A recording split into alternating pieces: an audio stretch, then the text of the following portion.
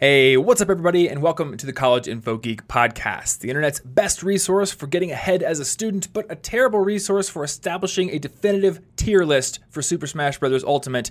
Though, when that tier list inevitably does come out, Baby Bowser is going to be at the top of it, right? Right at the top. Right at the top. Obviously. Right at the top with the Inkling. It's a great character. And King K. Rool.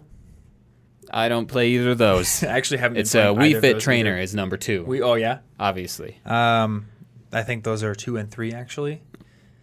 Because my main girl, Lucina, is at number 1. Okay, at least you didn't say Wario. I'm okay.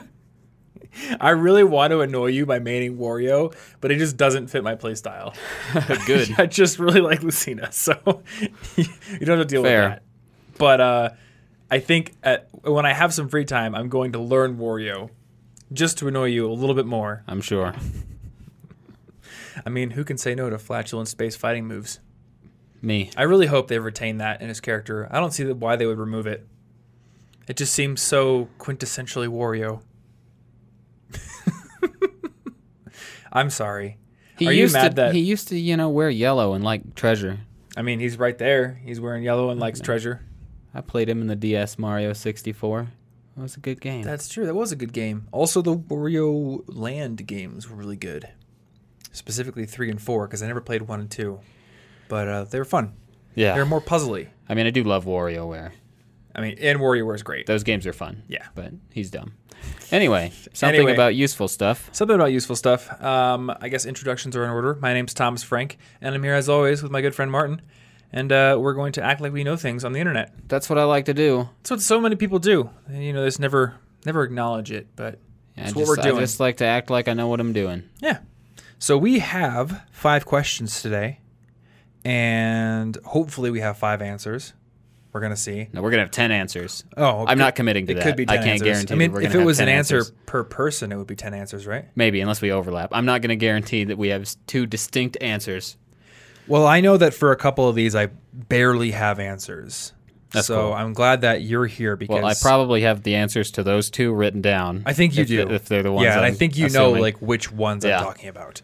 So we're just going to jump right into it. But before we start, this is a 5 questions episode, and I like to kind of give my little spiel about this format every time we do it. So I think every 3-4 weeks, something like that. 5 weeks, we take 5 questions from you guys that we get from Twitter, we get from Instagram, we get from email, basically all the ways that you know how to contact us. And we do kind of like a lightning round episode where we give shorter answers to each one of those questions. So if you want one of your questions answered on 5 questions, or to have maybe it potentially developed into an entire episode, like the previous Ninja Warrior episode was. That was a question that could have easily been in 5 questions, but I wanted to do a whole episode on it. You can email thomas@collegeofogeek.com your question. You can tweet us. I'm Tom Frankly on Twitter. You're Yo Bartholomew. And those usernames are the exact same on Instagram as well. So however you want to communicate with us, smoke signals, those might work. Don't show up at our door. Don't do it in a forest fire. If you show up at my door to ask a question, I guarantee it will not be answered in a 5 questions. Oh, that's true. That's the only counterpoint there. Though, if they do show up at our door, they could potentially use smoke signals. That's true. Because our building was on fire. There's the there's the workworkaround. Luckily, only like the dumpster was on fire, and they got that put out pretty quickly. I'm gonna light my apartment on fire soon enough. Please don't. Please be Every careful. once in a while, you just need to purge everything and start over. Please be careful when you're cooking. Especially when you're in an apartment and it puts tons of other things. No, you're right. It's a terrible idea. We've been playing this game called Don't Starve, and there's one character who is really good in most aspects, but every once in a while she'll just get nervous and drop fire on the ground. Why are they carrying fire? I don't know why. I think she's kind of like a pyro, and because of that, if anyone's playing her character, they're not allowed to be in the main camp. Are they nervous because they keep walking around and dropping fire? It's because very I'd possible. be pretty nervous about that. It's very possible. I don't know. I'm not going to venture a guess, but they do tend to drop fire. Seems like a bit of a self-fulfilling sort of thing. Yeah, I don't play that character. I just like the one who's really strong when he's well-fed and he's really weak when he's not well-fed. As long as I keep him well-fed, Simple. he's an awesome character. So, anywho, let's get into our first question here. Yes. Which is, I have a pretty good job and I've been staying with my parents while saving a little bit of money. Next year, I'm going to go do my master's degree in a different city and it's going to be full-time. So I'll need to be able to live off of what I've saved. So how do you budget your expenses when you have no income? How indeed. Well, Have you ever been in this situation before? Only for a little bit because I had a job for most of college. Okay. But for a little bit, I mean, obviously what I took was how much money do I have, and I tried to divide it amongst the months. Yeah. However, it's not quite that simple Yeah. because not every month is the same. So while you're making money, you're probably saving up stuff for an emergency, or you're saving up stuff for like December's a very expensive month. Yeah. For me, generally, got to travel, got to get stuff from my family, got to do all this nonsense. That gets expensive. So what I would try to do is preemptively guess how much are each of these months going to take, and then like percentage-wise, and try to divide it out that way. Yeah. Keeping in mind that in addition to like the holiday season, which is expensive, there's also books and supplies that you need to buy every semester, and those can add up. So if you didn't budget them in, that might hurt you. That was the first thing that came to mind for me, because it would be so easy to say, all right, my master's program is a year, so that's 12 months, give or take. I don't know if there's a break or whatever. And then you could say, okay, so I've got rent, I've got food, I've got whatever fixed expenses. Let's just divide it out and say I have X number of dollars per month that I can use. But you're right. There are non-monthly one-time expenses that are going to come up. Yeah. Like books and tuition and fees, things like that. So I think you have to plan ahead for those kind of things. And you also just have to kind of like try to create a buffer. Yeah, like I would leave at least something left over after you've divided every month, in addition to keeping track of the expenses that might come up. Because otherwise, I feel like sometimes if you give yourself an allowance, you can, ironically, you're going to be stating how much you can't spend over, but you're also going to be stating exactly how much you're going to spend. Because at the end of the month, you're like, I've still got $80. Well, I'm going to spend it, obviously. Yep. I'm allowed to. So you're going to keep running right up to the edge of that budget. And that's why you need the leftover for things like books and holidays and stuff, because otherwise you're going to find that you just bought a bunch of stupid stuff every time you had any excess at all. Yeah. So one thing I didn't think of until now, but could be potentially useful here, would be to put all of the money in a savings account and then essentially pay yourself once a month, just like you got paid with your job. Because if you have 10 grand sitting in a checking account and it's all spendable, I'm not saying you're going to waste that 10 grand on a boat or something, but every time you have an expense, like, oh, should I buy this stupid kombucha at Whole Foods? You're going to think, well, I got 10 grand in the bank account. Yeah. So if you kind of remove or detach yourself from all the money you have and have a sort of like working account that has, 1 month's worth of expenses or maybe a slight buffer in there, I think you're going to be a little more cognizant of the percentage of money you're spending when you buy everything you buy. Yeah. And So I don't even know why I didn't think of that, because my bank accounts are like that, because one of them is literally labeled current. Mm-hmm. That's what I'm working with this month. That is this month's bills and food and stuff. And then everything else gets dumped into savings or taxes or something. Do you just have a current and then savings? Is that it, or are there more? I have a third one that I used to use for a spending firewall, but now I just use it to get paid. Oh, okay. Oh, is that the money that yeah, so my income goes into its own account, and then I've got my current where I'm keeping track of my bills. That makes sense. So yeah, that's smart. Because otherwise my current will suddenly get jumped up every time I get paid, right? And then I'll be like, oh, look at all this. And I can use it. Don't do that. That doesn't go there. It goes into savings and bills. Yeah. Yeah, the other thing I said, actually the first step in this process is you want to define your emergency fund. And I don't know if this needs to be in its own separate account or if it just needs to be in the savings account, but you need to say, all right, I need, $500 or $1,000 in case something happens, because I have no income right now. There's not a whole lot I can lean on. And really, like, this is a very similar situation to the runway concept in startups, where a startup may get a seed round and they have $1 million in the bank and they have X number of employees and expenses. So they know we've got 6 months of runway before either things need to take off or before we are out on the street or the company's closed. So you just kind of have to think of it this way. And the nice thing with the master's program is you're not waiting for some unspecified time in the future where your business takes off. You just know the program lasts this long, so I just need to figure out how to live month to month for all of those months. And I think once you define the emergency fund, once you try to realistically account for the textbooks and the fees and the holiday gifts and things like that, maybe adding a buffer there because it's very difficult to estimate those kind of things, what you have left over is what you can divide among the remaining months. Yeah.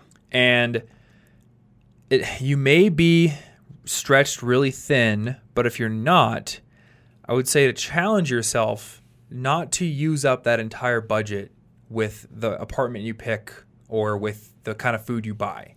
Like, see if you can even have a buffer there, just in case. Well, I think just in case is really important here because we're talking about school in this particular situation. I had to retake a class once because I broke my ankle and the teacher didn't like me and I failed due to absence. But also, you broke your ankle. But yeah, like that, you had to probably pay some for that too. Yeah, but like if scheduling goes wrong, you have to stay another semester. Mm-hmm. That's a huge chunk. You should at least have some sort of idea of what you might do if that happens. Yep. Including a small emergency fund. Mm-hmm. And you might not know that, this month I actually had to buy a birthday present for my niece. I forgot about that. Yeah. Like, there's always things that are going to come up.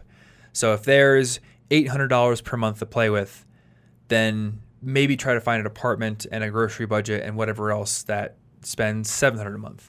Yeah. Just so there's some left over. It's all about having resources to enable you to take a punch. It's like the biggest thing for me. All right. Unless there's anything else that you want to add to that. Nope. Let's move to the second question. So this says, I'm in a good place right now, grade-wise, but I'm struggling with severe depression. Every day is important, so I can't afford to take a day off. So as a result, I find myself being less productive, not doing my to-do lists, not hitting the deadlines I set, and I end up cramming everything last minute because of my low motivation that is caused by my depression. So how can I stay productive while I'm depressed? Yeah, so first off, any answer I give right now is not a solution to depression. It's not a full solution to depression. Yeah. I empathize. I have experience with this, but I will never be the final stop here. So outside of that, so first off, we got the obvious things that can sort of temporarily boost your mood. Little things like exercise, making sure that you're sleeping enough and you're getting enough food and water. Because if you're not doing those things already, they can help. They're not the solution by themselves, but they do drag you down further if you're not doing them. How do you get yourself to exercise if you're already depressed? Well, it's pretty hard to get yourself to do everything if you're already depressed. So, and I empathize with this. I've been depressed basically off and on my entire life. Some periods much worse than others. But I guess when it comes down to it, I end up trying to set up little systems and force myself to do stuff. I don't want to do it. I'll say out loud, this doesn't matter. This isn't important. Nothing is important. But if it's not important that I do this and nothing is important, it's also not important that I don't do this. So I kind of just willingly will go through the motions of something that I don't want to do, that I think is pointless. Because sometimes, not every time, you can't always solve it every time, but sometimes going through the motions will sort of distract my brain enough with something else that I'll like find myself focused, ironically, or I'll find myself in a better mood. Because I thought going for a walk would be completely pointless, and I said, yeah, it's going to be pointless, but I mean, it's just as pointless as sitting here, so I'm going to go walk anyway. Yeah. And maybe it's nice outside, and maybe I find that the fresh air actually helps me, and I come back in a temporarily good mood. It won't last forever, but it's something. It's more than nothing. But so like a big part is mitigation in the moment? Yeah. Well, I think thinking about the future is not necessarily a great idea. Rumination is a terrible idea. Yeah. It's a large part of depression, just thinking about how everything is bad over and over. And I've also got OCD, so I definitely think about everything over and over and over and over and over and over. But and sometimes you're just not in a good place to do something. Yeah. You just shouldn't be doing something at that moment. So maybe you should give yourself a break.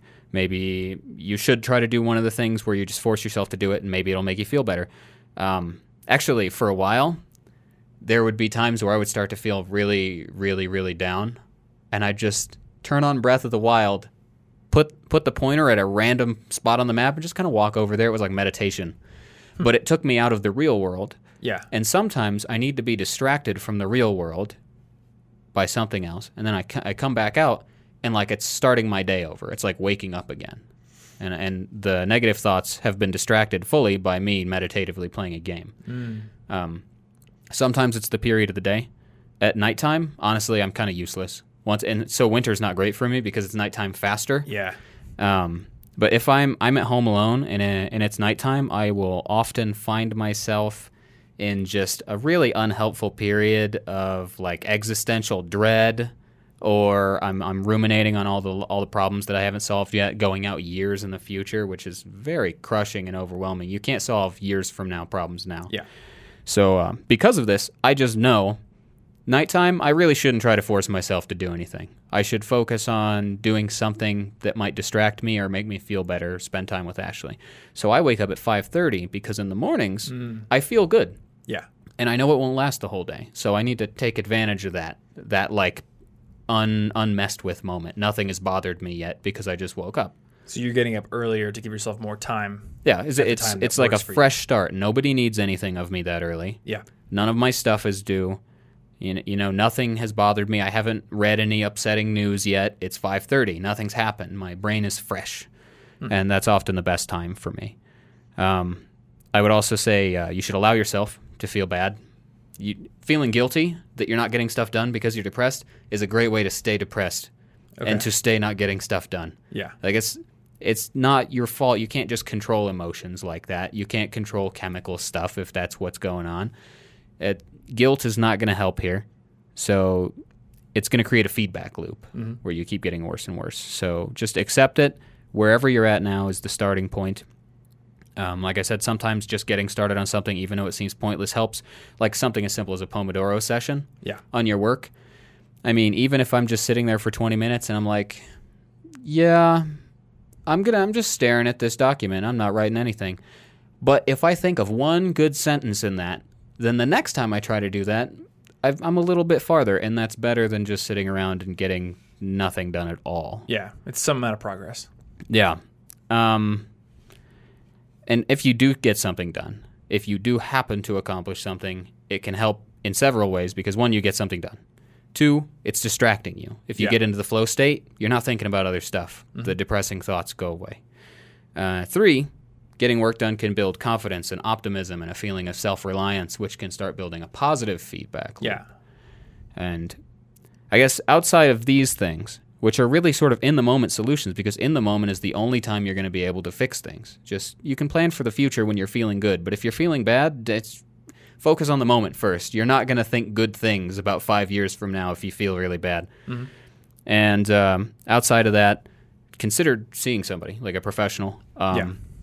I see a clinical psychologist for my OCD, and I have progressed a ton in the last year. I was in a much, much worse place with it, and it's incredibly helpful. I never would have done it because I was stubborn. I'm very stubborn still about, like, I'll solve my own problems.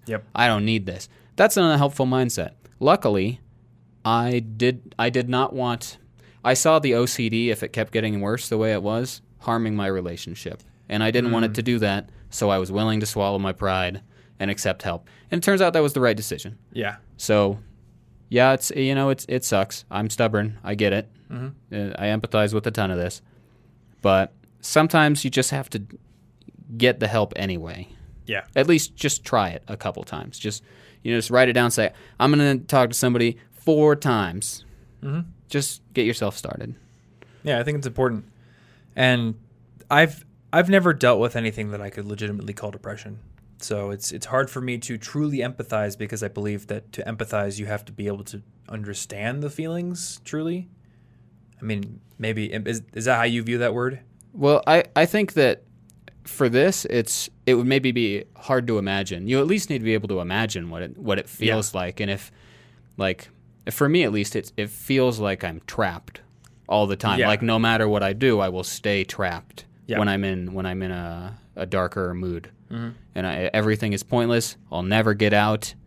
It can never be better. It's a lot of nevers. It's a lot of making the problem way bigger than it needs to be, which is why focusing on the very present moment is the way that helps me get out, at least, because never is not what I want to think about. I can't prove that right or wrong. Yeah. I can't prove myself wrong about next year sucking. Maybe it will, but I can just go do something at the moment, even though I think it's pointless. Yep.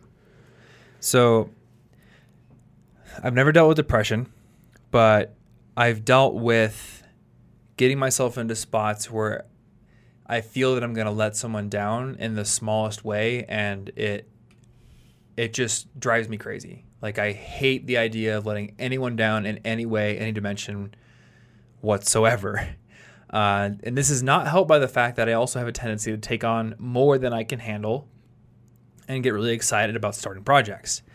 So in the past couple of months, I've gotten to a point with my production schedule where I had committed to a certain number of things, like videos and podcasts and everything.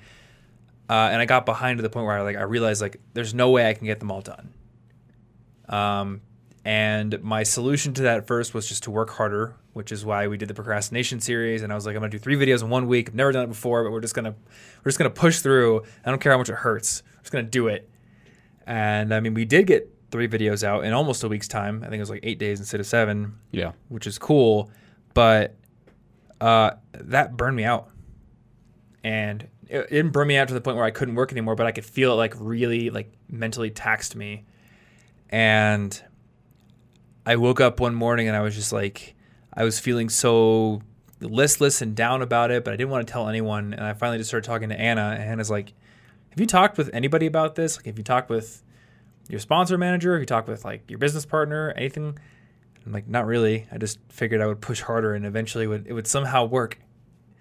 So she convinced me to give my sponsor manager a call and tell him what was going on, tell him I feel like the production schedule that we committed to was too much right now.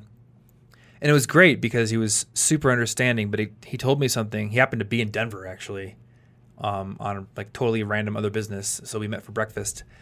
And he said, look, you're not going to disappoint me if you have to reduce your production schedule. What will disappoint me most is if you eventually burn out and we can't work together anymore because you've just killed your ability to do work at all. Yeah. And it's one of those things where you kind of know that, but the point of burnout is not set in the future, and it is in the future. And it gets easy to delude yourself into thinking you can just push and push and push and you'll never hit that point, even though you know that at some point you will. If you get on a treadmill and you keep cranking the speed dial and you keep running and running, eventually you will fall off. Yeah. And I think we all know this instinctively about our bodies, but we deny it when it comes to our work and our brains. Yeah, we think willpower is the infinite solution. There's some infinite trove of willpower, and if I just watch enough episodes of Dragon Ball Z or if I watch enough Tony Robbins videos, I can tap into it. Yeah, and that's so harmful because it makes it your fault when you can't tap into it. It's I'm worthless because I couldn't find this mystical mood that I'm supposed to get into. I assume all the magic internet people they get in this mood and then they work for 48 straight hours and now they're millionaires. I'm pretty sure they just get inspired, and I haven't been, so I suck. Yeah. Yeah, that's basically where I was. Yeah, I was and it's so you know how with your OCD you will doubt your own conclusions or you'll meta-analyze your thoughts. Oh yeah, for a while I convinced myself I didn't even have OCD. That's how much I doubt things. So I don't have OCD, but the position I'm in as a productivity YouTuber or whatever, it actually makes me feel like I'm the one or one of the few people who doesn't deserve to burn out. You do things on productivity, so you're supposed to be perfect at productivity. How dare you burn out? How dare you have unproductive days? You're nice to everybody but yourself. Yeah, exactly. And it's funny because I think everyone does this. It's just that I have a particularly ironic way that I can construct this narrative. But I think even the person sending us this question probably feels some of the same feelings. They're probably I'm from a family that expects high performance. So maybe other kids are allowed to burn out, take a break, but I'm not allowed to. I'm supposed to be better. Yeah. I think everyone has some reason that constructs a really convincing narrative as to why they are not allowed to get off the treadmill, even though they would tell a friend to get off the treadmill and slow down for a while. So I guess we may have to be the people to tell this person, slow down the treadmill. Be a better friend to yourself. Yeah, because if you burn out and you slide into years of just doing nothing because you have just permanently damaged yourself, no one benefits from that. Yeah. So you may think that whatever goals you've set for yourself right now, you may think whatever pace of work that you are on is of utmost importance, and to slow down would be complete failure and that would be horrible, but the alternative is worse. Yeah, and I think with a lot of this, actually, the feeling trapped, the feeling like everything is pointless, sometimes it might just be based on like a faulty assumption of what success is. And just like with the procrastination video for short-term things, maybe what you really need to do is cut your losses, redefine success, and start from scratch. That often helps me because it's like I set this unrealistic goal. Back a long time ago, maybe it was magically get the perfect relationship without having to try very hard at it. Unrealistic goal. Had I redefined my success, maybe I would have made more progress. Yeah. If I set a productivity goal that's too high and I think I'm failing, or a financial goal where I'm supposed to have like $3 billion in the bank, but it turns out I'm not because I broke my finger and a bunch of stuff. The answer isn't to be upset that I broke my finger. I need to redefine success. I'm not going to have $30 billion in the bank if I broke my finger, and the American medical system costs a lot of money. So redefining success is the only way to make myself view this situation better, because it's like how we interpret the world around us. Yeah. And that's something I got to remind myself of a lot. I get to these points where I'm like, okay, I've worked my way to here, so now this is what success means, and it's very hard for me to let it go, even if a setback occurs. Because a rational person would say, oh, a setback occurred. I should now make that change to what I'm expecting, just like I did when the success occurred. Like, I raised my standards because my level of success raised. Why don't I lower my standards when the rate of failure increases? You're like never allowed to go back. It's like a ratchet, right? And I think to some degree that's good because it builds resiliency, but it can become toxic. And it can make us burn ourselves out. Yeah. So I got to the point where I'm like, oh, I'm doing this now. I've been able to, sustain this amount of production, even though I can feel it wearing on me. The videos have gone out. The income has increased. So now I can maybe buy a house a year earlier or something like that. And then I feel myself getting burnt out. I wonder if this production schedule is even worthy. But then I'm like, but I still got to keep that goal. The new one, I got to keep that. Yeah. I can't let it go back to what it originally was. Yeah, this is what I was living for. What am I going to do? Change what I'm living for? That's hard and scary and maybe disappointing sometimes. And we have deep loss aversion. Yeah. It's like rooted in our DNA. And it's there for a reason. It makes sense. But again, it can become toxic if we let it take over our lives. Yeah. So before we turn this episode into just that question, let's move on to the next one. Yeah. And I think this one's going to be for you primarily as well. So this person says, I had been learning in a private English-speaking school when suddenly my life decided to surprise me. We shifted to Hamburg, Germany due to my dad's job, and I had to learn German for about a year, and now I'm studying in a German school where all the courses are taught in German. So I struggled in the beginning, but I am now pretty much in the flow. However, in spite of learning hard every single day and practicing the language, I really cannot be as good as the native speakers. It is tricky for me as I need time to build grammatically correct sentences in my mind, whereas a native speaker can speak without thinking. I actually read a lot of books in German, but that doesn't help that much. I'm told that I'm doing very good for a foreign German speaker, but I want to achieve the so-called impossible by being as good as a native speaker. So how do I do that? Yeah, so this is quite the goal here. This is big. So first, fluency, the ability to speak smoothly, is like its own skill.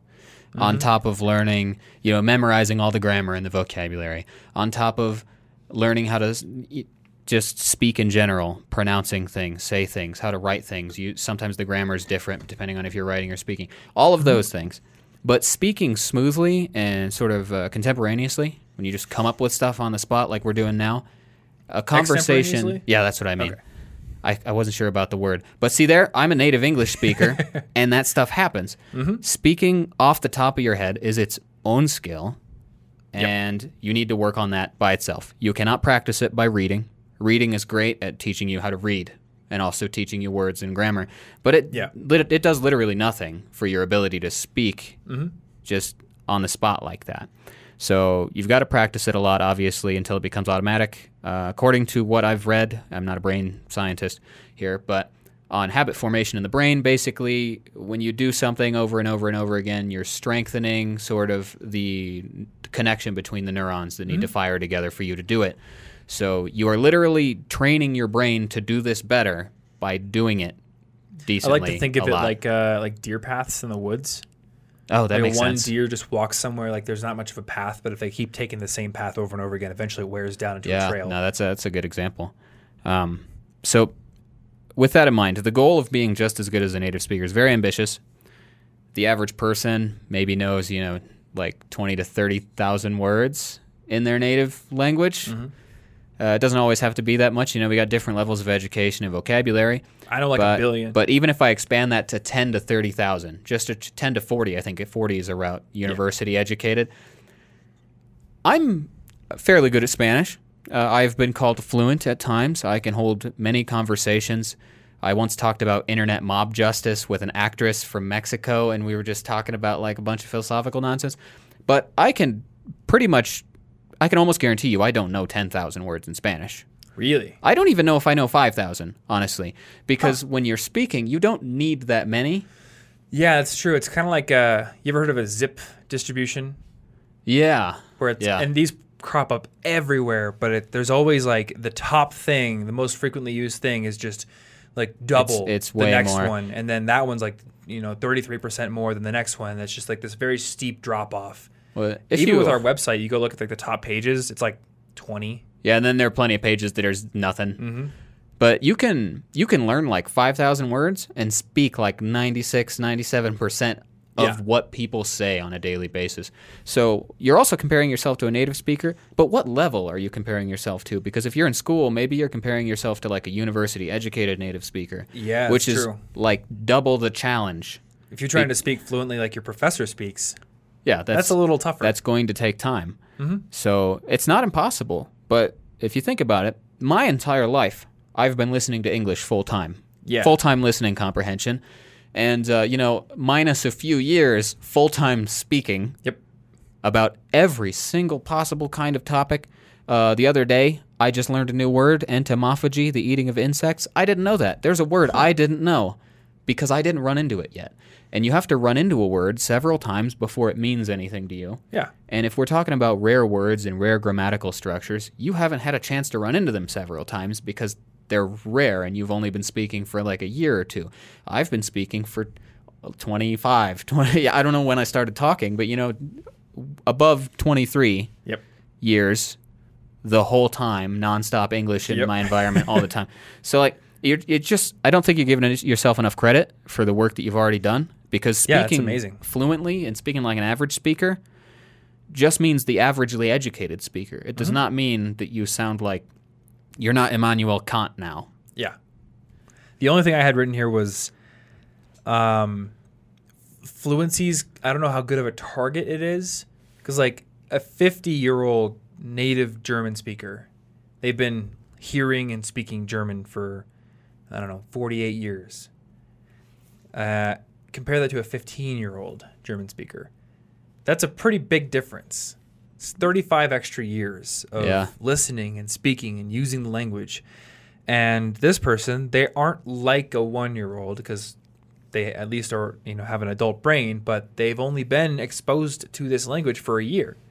And they may be able to use learning techniques to accelerate their development, but native speakers, like how native of a speaker is like a 4-year-old? Yeah. I mean, they're native, but how fluent are they? Well, and they can use some words. This person's probably also using their native language for something, whereas that 4-year-old knows nothing else. Yep. It can use nothing else. And the 15-year-old probably knows a whole section of vocabulary that 50-year-old doesn't understand at all, even though they're a better speaker of the language. Yeah. Yeah, I was talking with some friends recently, and we saw like a news article online that was like some cryptocurrency ICO fails due to a blockchain inconsistency or something like that. And I'm like, if my grandma read that headline, it would be like a different language. Yeah, it means nothing. There was like not a single word in the headline that she would have understood, other than maybe the or Yeah, and those really aren't that helpful by themselves. All the function words, or the content words, not the function words, all the content words were completely foreign to anybody who doesn't know about cryptocurrency. So this is why I think fluency is, it's a noble goal, it's a cool goal, and it's very easy to say, like, I want to be fluent in Spanish. But depending on the subset of people you talk to, fluency is going to change. Like you said, if you're talking to Immanuel Kant, fluency is a huge goal. if you're talking to an 11-year-old who just wants to talk about Smash Brothers and go into the candy store, it's a little easier. Yeah. So, and this person's at a German-speaking school, so they're in an academic environment. They're probably surrounded by a lot of people from many different backgrounds. They're trying to talk with their teachers who have an academic background. They're trying to talk with friends who have a totally different set of things that they want to talk about. So, don't beat yourself up, I think, is the biggest thing. But like you said at the beginning of this question, you got to speak. Yeah. Reading is good for exposing yourself to new vocabulary words and becoming used to seeing them, but you got to use them. Yeah, I mean, I've read books in Spanish, but I haven't spoken it in a few months, and therefore I know when I speak, I'm going to be a little rusty for like the first few days. Yeah. And that just takes time, but I don't know nearly as many words. And I've seen really well-read people who don't speak in public have to give public speeches. They don't seem that fluent.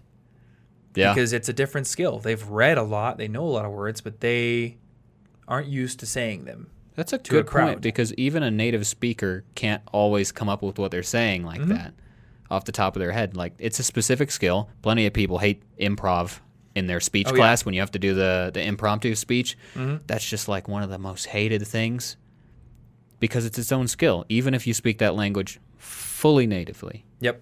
And so this is something where we're verging into territory that we may not fully understand scientifically, but I think that there are parts of the brain related to extemporaneous communication, whether it be just talking like you and I are doing right now, or giving a speech that's not super planned, or maybe say freestyle rapping that are very unconscious. When we are learning vocabulary, when we're trying to deliberately string together a sentence in our heads, I think at first when you're learning a language, that is really conscious. Because it's like a giant lookup table in your brain. Like, what's the English word for marshmallow? Now what's the translation? Now how do I conjugate that given the past tense of the sentence? That's all conscious. But when I'm talking with you, or especially when I'm just out there talking with Anna and there's no performance aspect of it, it's almost unconscious. Yeah. Like, I'm thinking of what I'm saying so I don't say something stupid or hurtful, but a lot of times it's just the words come out. Yeah, those neural connections are strengthened to the point that you probably can't explain the grammar of like a complicated sentence that you might say. A lot of us I didn't even learn the word conjugate until I started learning a foreign language. Yeah. So like we don't even know what we're doing in our native tongue. And you and I have talked about that study they did on the brains of freestyle rappers, where I think they did an MRI and had them it's like start freestyling. It's like a separate section. Totally different section of the brain lights up than when they're told to answer some questions or something like that, or when they're told to recite lyrics they already know. So you just have to give your brain time, and you have to put in the practice to unlock that part of your brain. Yeah. If indeed it's a part, it may just be like a certain like subset of circuits. Yeah, so I guess if the goal here is to speak just fluidly, just speaking a lot and listening a lot will get you to this point. Hopefully relatively soon, but it might still take a few years. If you want to be absolutely like an educated native speaker, maybe give yourself another 10 or 20 years because it's really not a fair contest right now. And as an adult or as somebody in school, you don't have full time to dedicate to language learning like a baby. Yeah. I have a job to do. And that job takes English. I can't do this job in Spanish. If I was speaking Spanish right now, it would help. It would not help. I mean, it would help some people, but it wouldn't help Tom. Yeah. The conversation would be bad. No, it wouldn't help me very. I know like 5 words. So here I am not practicing Spanish right now because I have stuff to do. Actually, this is a good example because I can read a heck of a lot in Spanish, but I cannot speak Spanish very well at all. Like, I know the word for chicken. Yeah. Well, that's actually the only important word. I could say como te llamas. I like saying it that way because it's funny. Yep.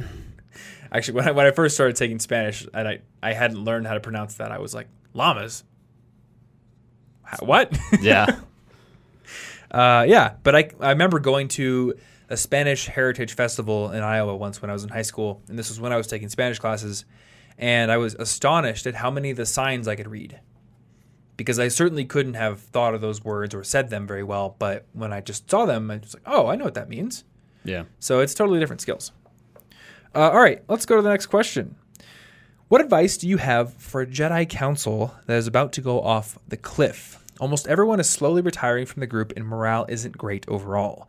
The group has been active for a fairly long time, since February of 2016, and the core members, of which there are 3, including myself, have been involved since the start. We've had a few more come and go since then. So how can I keep this mastermind group alive? And I'm glad that he used both terms because I just wanted to clarify for people who haven't heard our Jedi Councils episode. That's my word for mastermind group, which is essentially a regularly meeting group of people who are all meeting for the purpose of bettering each other.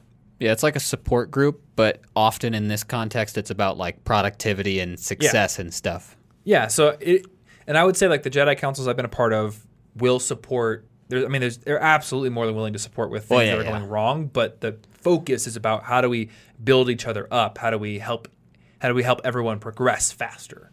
Yeah, and do more. And I had a Jedi Council with 4 people, including myself, in it for, I think, 2 years. And we would do a call every single Friday. And that group actually did fall apart.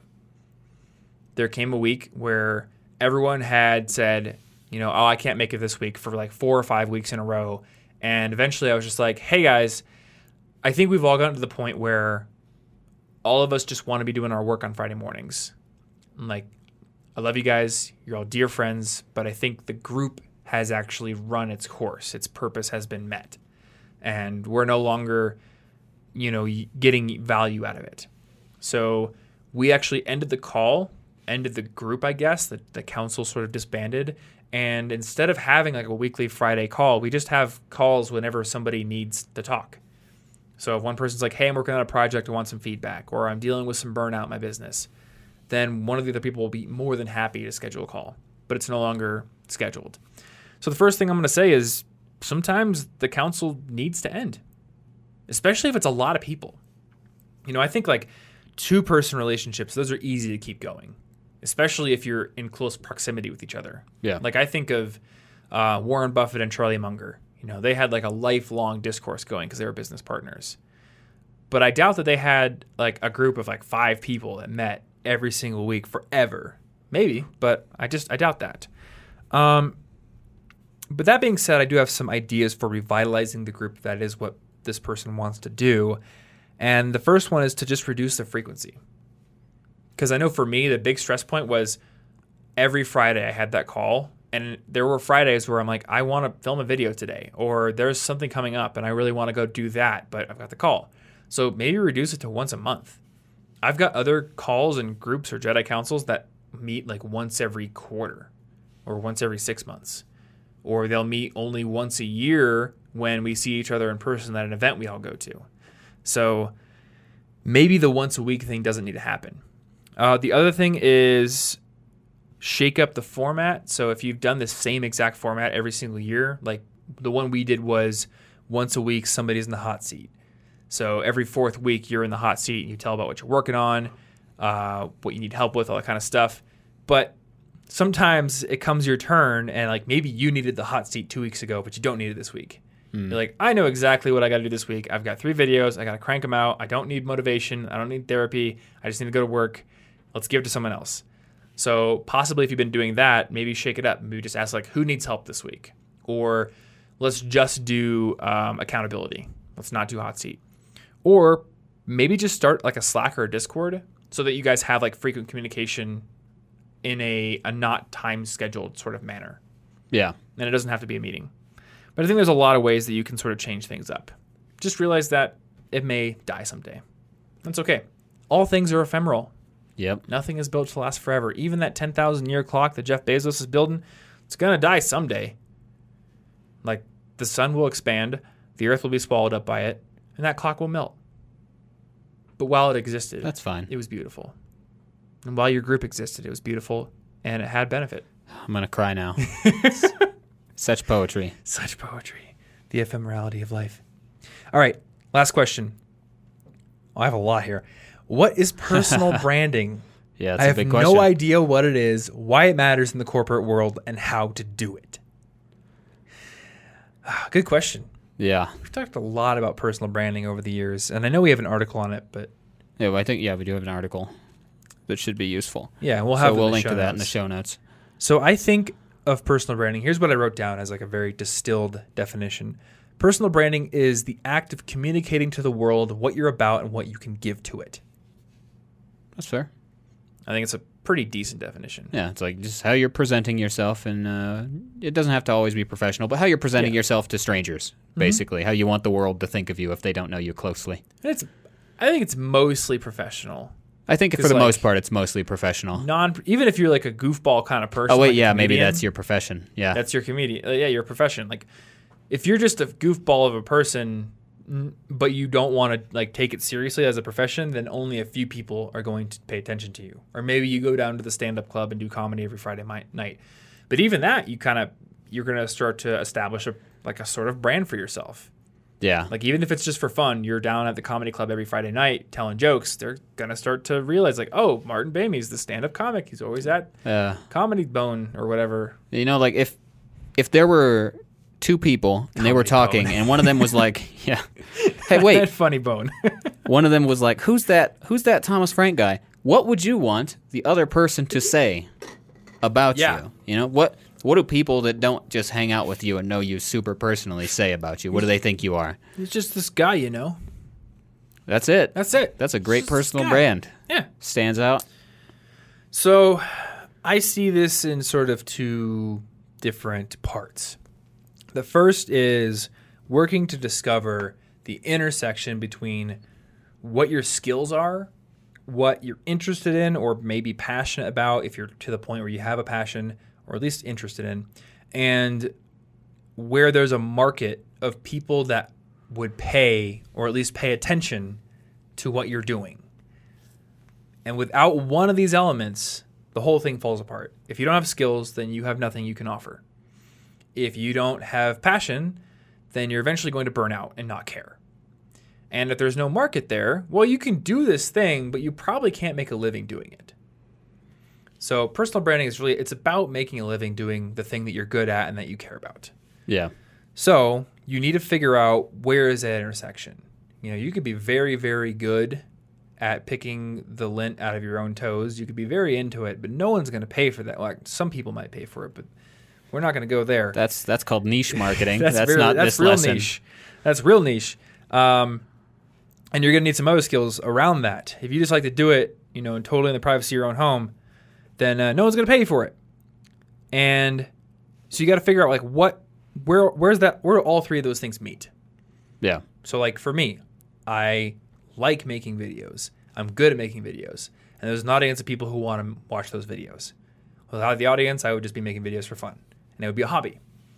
But it wouldn't be something that I could make a living or brand myself around. The second thing is craft a message around that intersection and then find a way to get it out to the world. And I think the word branding is there on purpose. Just like Coca-Cola or Apple or any company, even the sponsors that sponsor this podcast, they are doing a lot of different work to craft like a story and values and principles around their brands, kind of like communicating what they're about, what they can give to the world, and then they're doing the work of marketing, whether it be by sponsoring this podcast or buying ads elsewhere or making content or speaking at events or whatever it may be.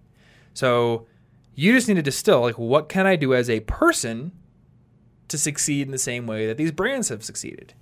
And I kind of broke that down into two different categories. Firstly, establishing an online presence. It's all about building relationships.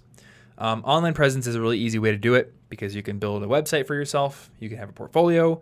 You can build social profiles. And you could even maybe have like a place to write in longer form to let your knowledge or opinions be known. Medium account, YouTube channel, podcast, a blog, whatever it may be.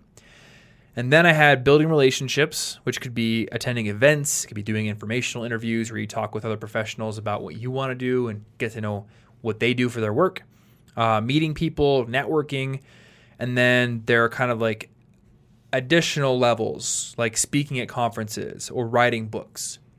These two things, like, definitely do them if you can, but they typically are done by people who are a little bit more established.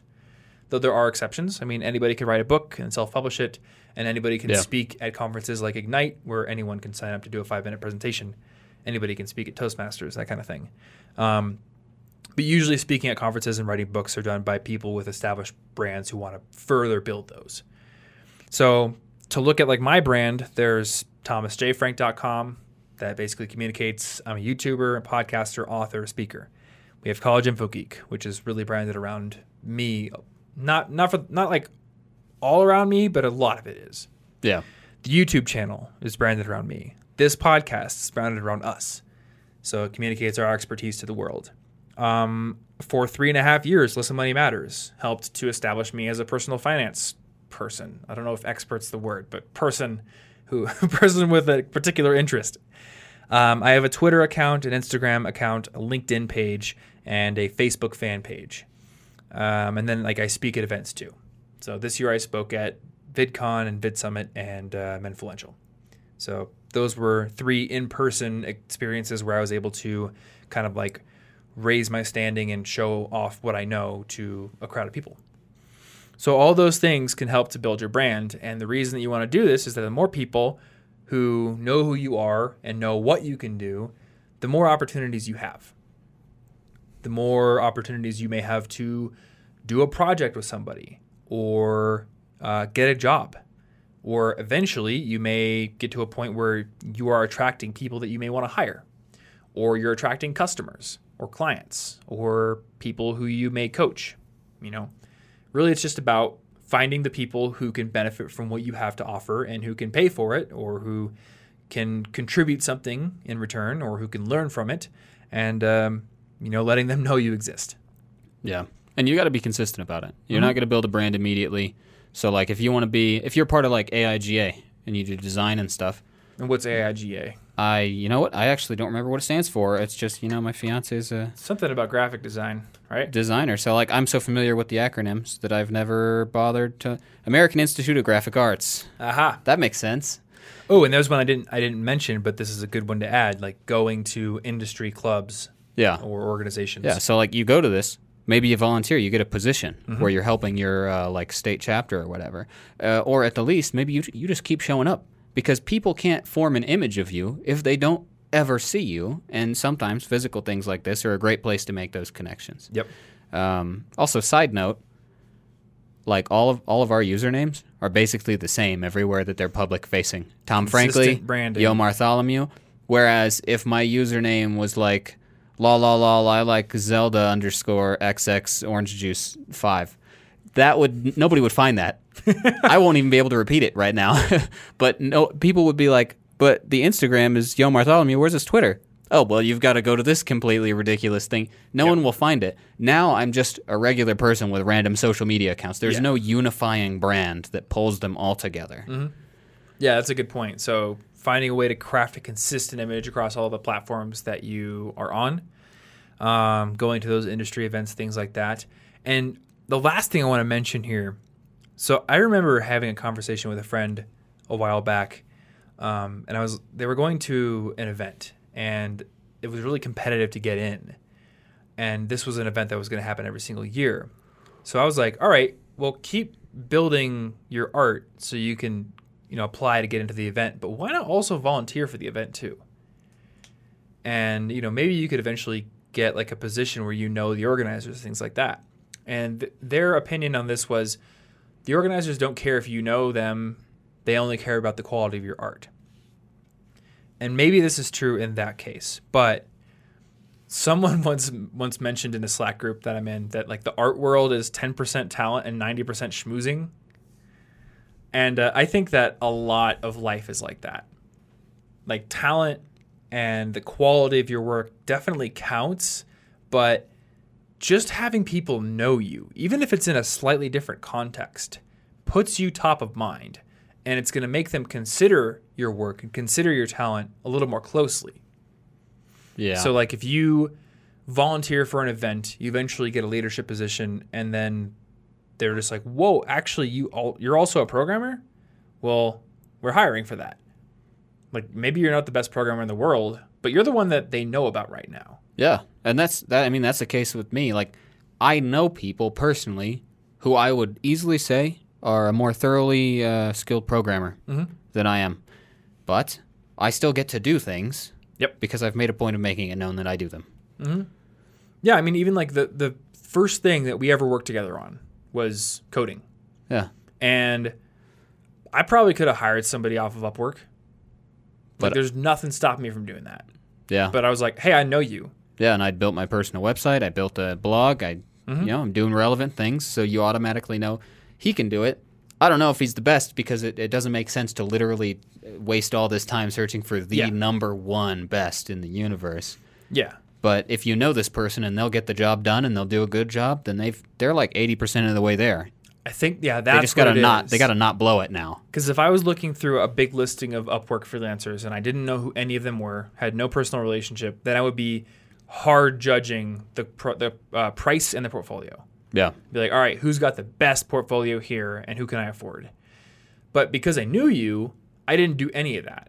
I didn't even go compare your work with anyone else's. I was like, I think that the quality of your work is adequate and I know you. And I like you. That's what I'm known for. Enough. Adequate and known. Adequate and known. I'm a known quantity. Yeah, you're basically like 80% of the way there. It's now your contest to lose, and you can still lose. You know, I could blow it. I could do something really stupid and prove myself unworthy of the stuff. But if people know you, you've got your foot in the door, and that's way more than a bunch of random names and numbers on the internet. Yeah. The only way you could have lost is if you had like actually failed to build the website. Yeah. But I don't think like some Gary challenger is going to show up at the door and be like, I challenged Martin for the job. Well, I built it too. I built my own version. If you like it better, you have to fire Martin and hire me instead. Okay. I could be like Emperor Nero here. That would be I'll have my thumb wavering. I mean, that'd be interesting. It would be interesting, but also really... It doesn't seem like it would... It seems like a TV kind of thing. Like, I don't think it would work out that well in real life. Yeah, I don't think it would work very well either. Plus, like, even if I did hire the Gary Challenger, now he knows that I was willing to drop you the moment a rival showed up. Yeah. Like, I'll just do the same to him. Yep. You know, loyalty counts. You got to watch out. Yeah.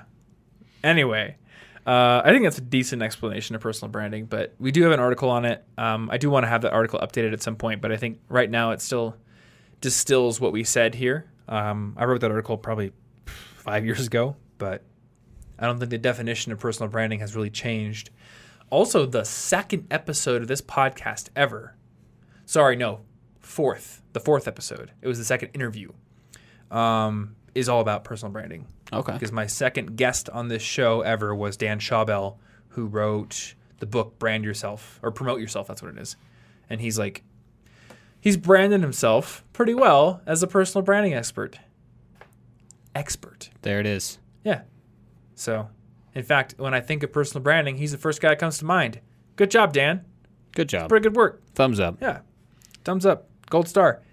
So if you want some more from the proverbial horse's mouth, then you can go listen to College Info Geek Podcast episode 4. And otherwise, I think we're going to wrap this episode up. Yeah. So you can find show notes for this episode over at cigpodcast.com/242. Or if you're watching on YouTube or Facebook, you can find the description link and click there to find show notes. We'll have links to anything we mentioned, any potential resources that would be good follow-ups. So check that out. Also on those show notes, you will find a link to give us a rating and review on Apple Podcasts. And that is a great way to support this show if you enjoy it. That helps us go up the rankings, helps us get out to more people. So definitely do that if you have a little bit of time, you want to show your appreciation for the show and you want to help it grow. You could also, of course, just share it with a friend, maybe send them your favorite episode, and they will hopefully become a listener as well. Last but not least, collegeinfogeek.com/resources is where you can find all of our favorite tools, apps, books that we recommend, our college packing list, all kinds of really cool stuff that can help your college and high school and educational career. Yeah. So that's it. If you have any questions for 5 questions, Instagram, Twitter, email, we said them at the beginning of the episode. And other than that, we will see you in next week's episode. Stay cute.